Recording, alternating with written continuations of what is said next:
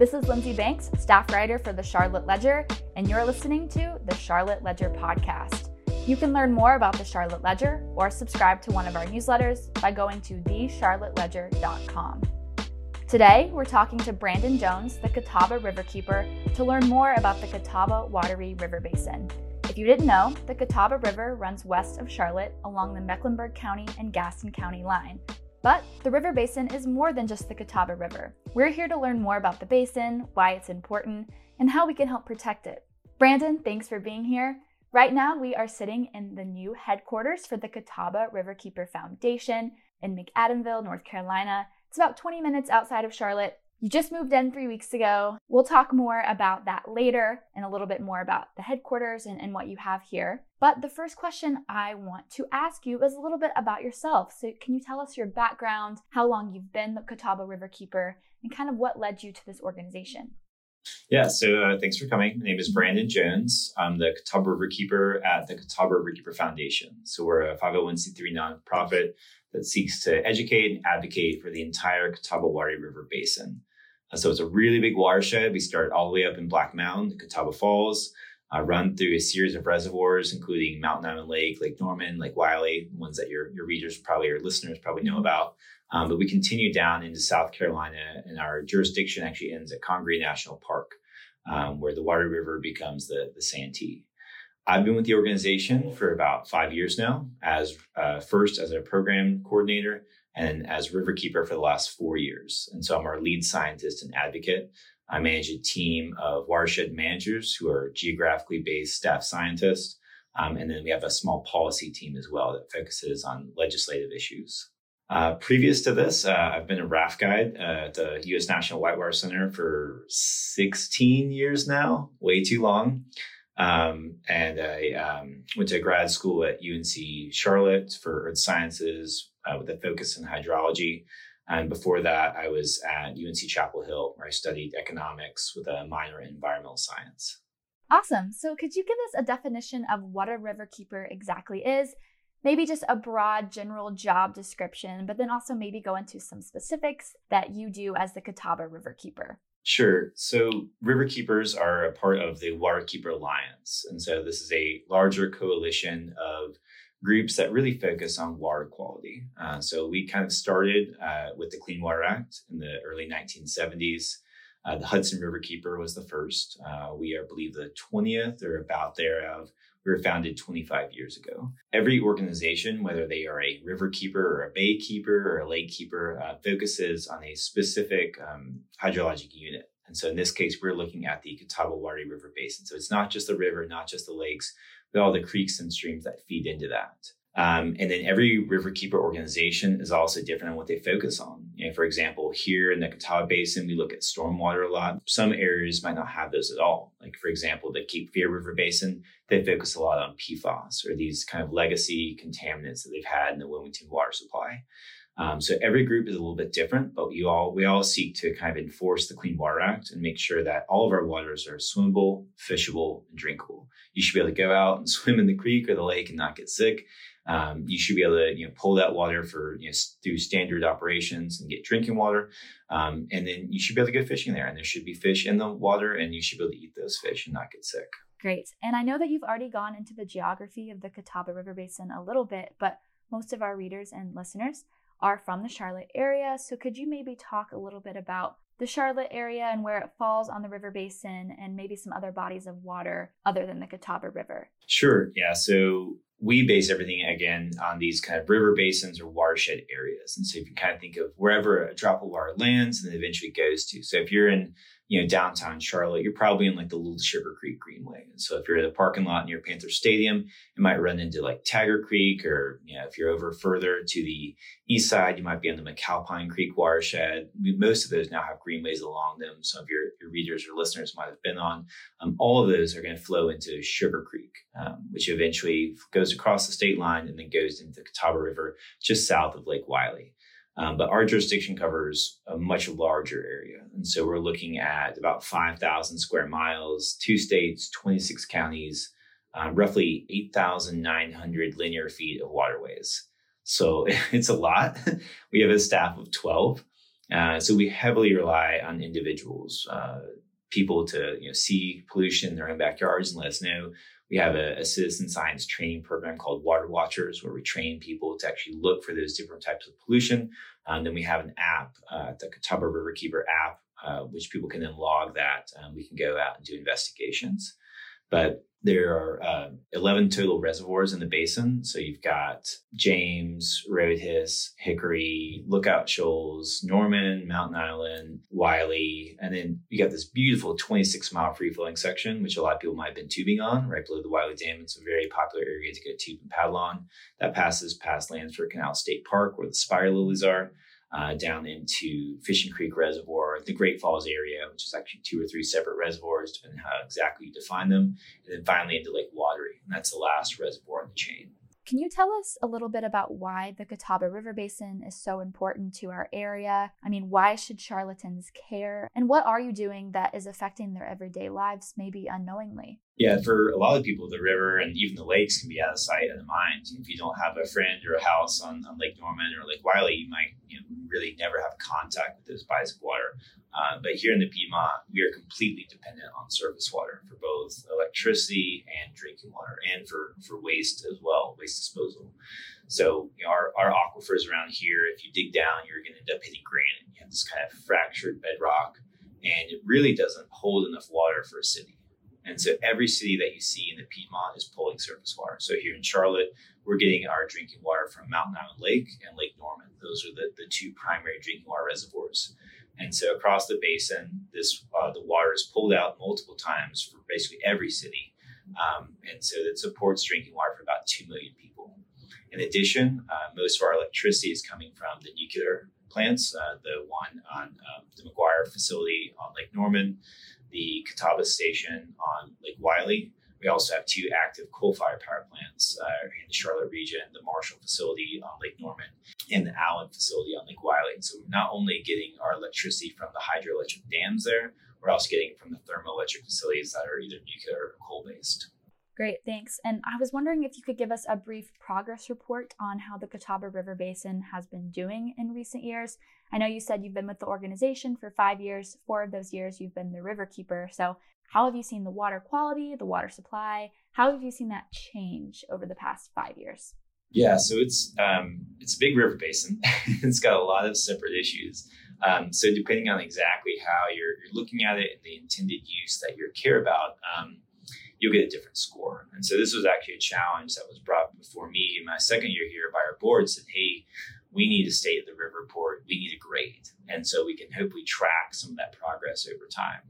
And so what we ended up doing was dividing the large river basin to smaller sub-basins. So the area north of Lake Norman, the kind of central area where most of your rivers are, the South Fork Basin, and then the Southern Basin, and also eventually the Wateree Basin.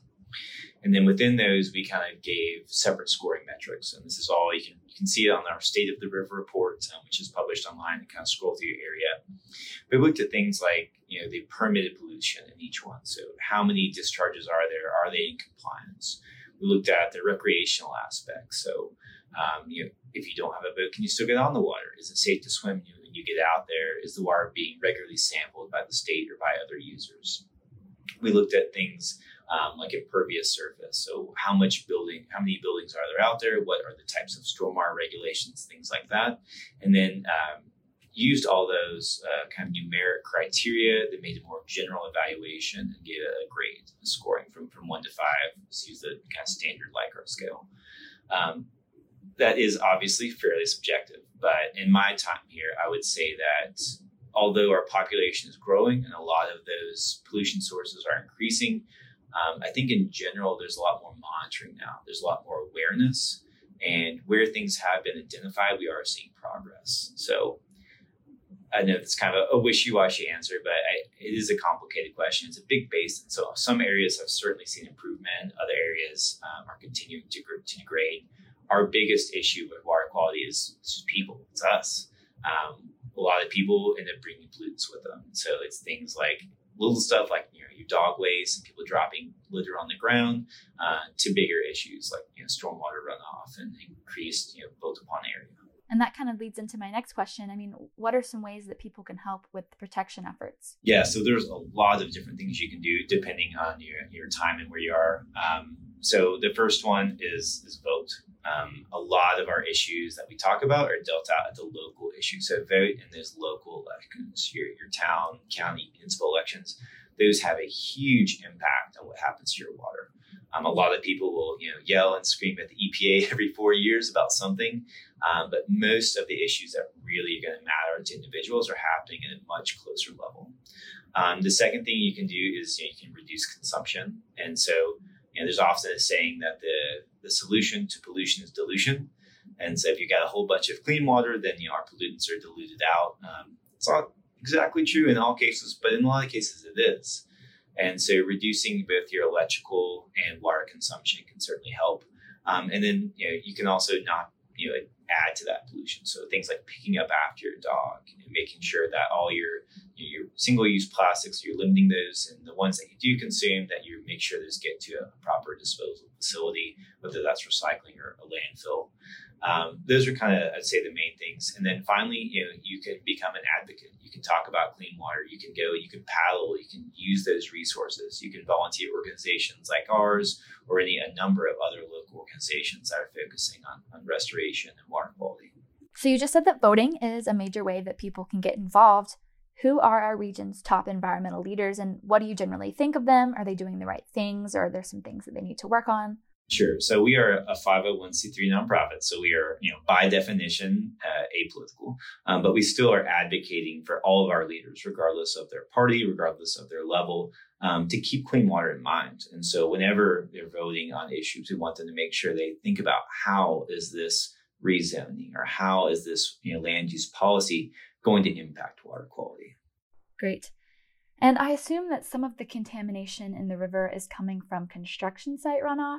I mean, as you know, Charlotte is a growing city. There's constantly new projects going on and active construction sites. So I was wondering if you've ever had any head-butting situations with developers, maybe them not taking the precautions or the suggestions to make sure that their construction site and the possible contaminations are not leaking into the river basin. Active construction is a major challenge. In our Piedmont soils, we have a lot of clay, and most of our construction guidelines are designed to trap 75 to 85% of the total disturbed earth. The problem is that 10 to 15%. And that's going to be the small clay particles, which don't settle out in those retention basins that you see, that don't get captured by the silt fence and other types of stormwater control measures. And so the impact that has is when you look at the creeks after rainstorms, they're orange. It's not all active construction. There's also bank erosion caused by legacy as post-construction stormwater. But it's a real challenge that we have. There are some technologies available out there, like there's this type of, it's called polyacrylamide or PAMs, things that you can add to kind of settle out those, but they're expensive and they can be difficult to apply. So that's the type of thing that we advocate for. The other thing that we really advocate for is redevelopment.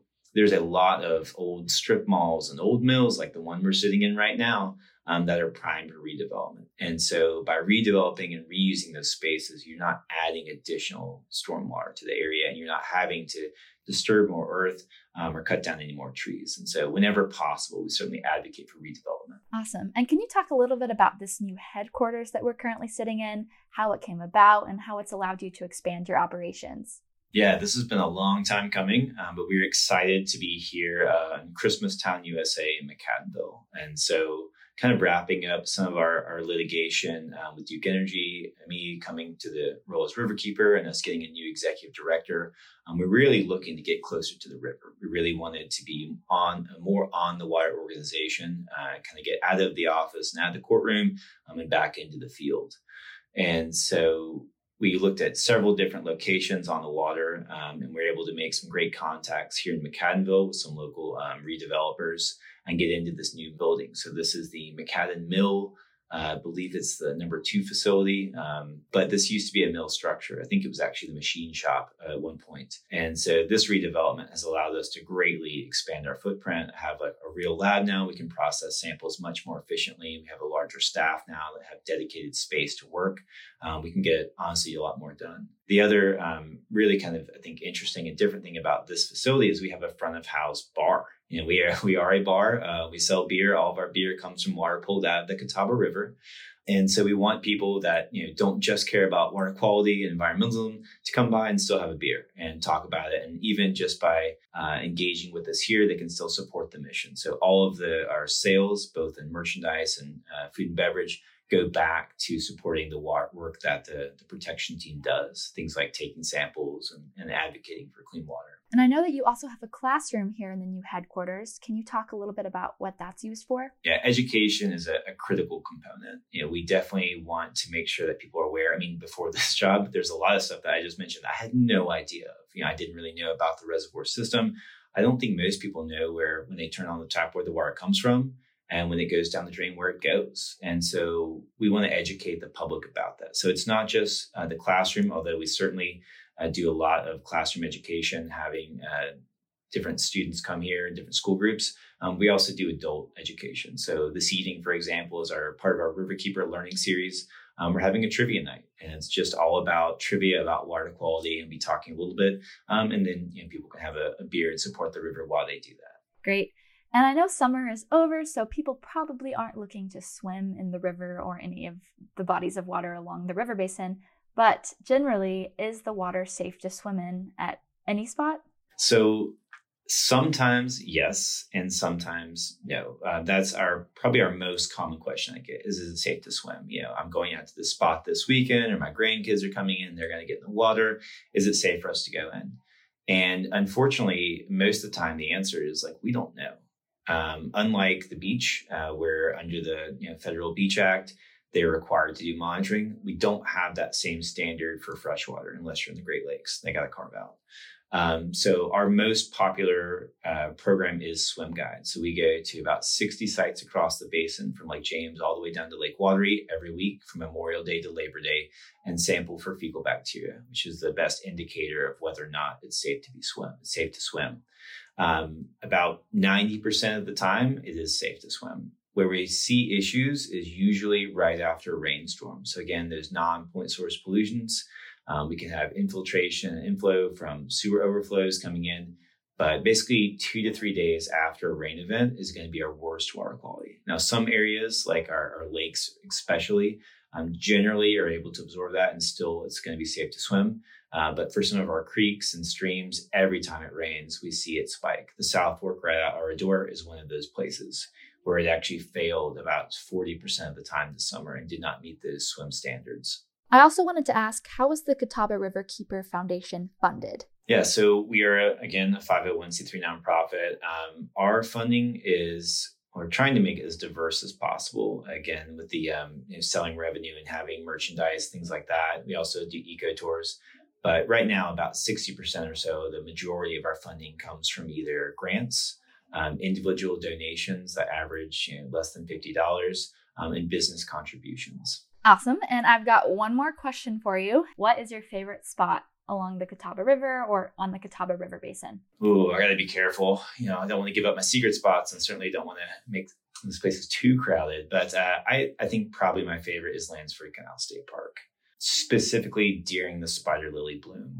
So there's this one type of lily that only grows at right across the fall lines called the Rocky Shoals spider lily. The largest colony in the world is at Lansford Canal State Park.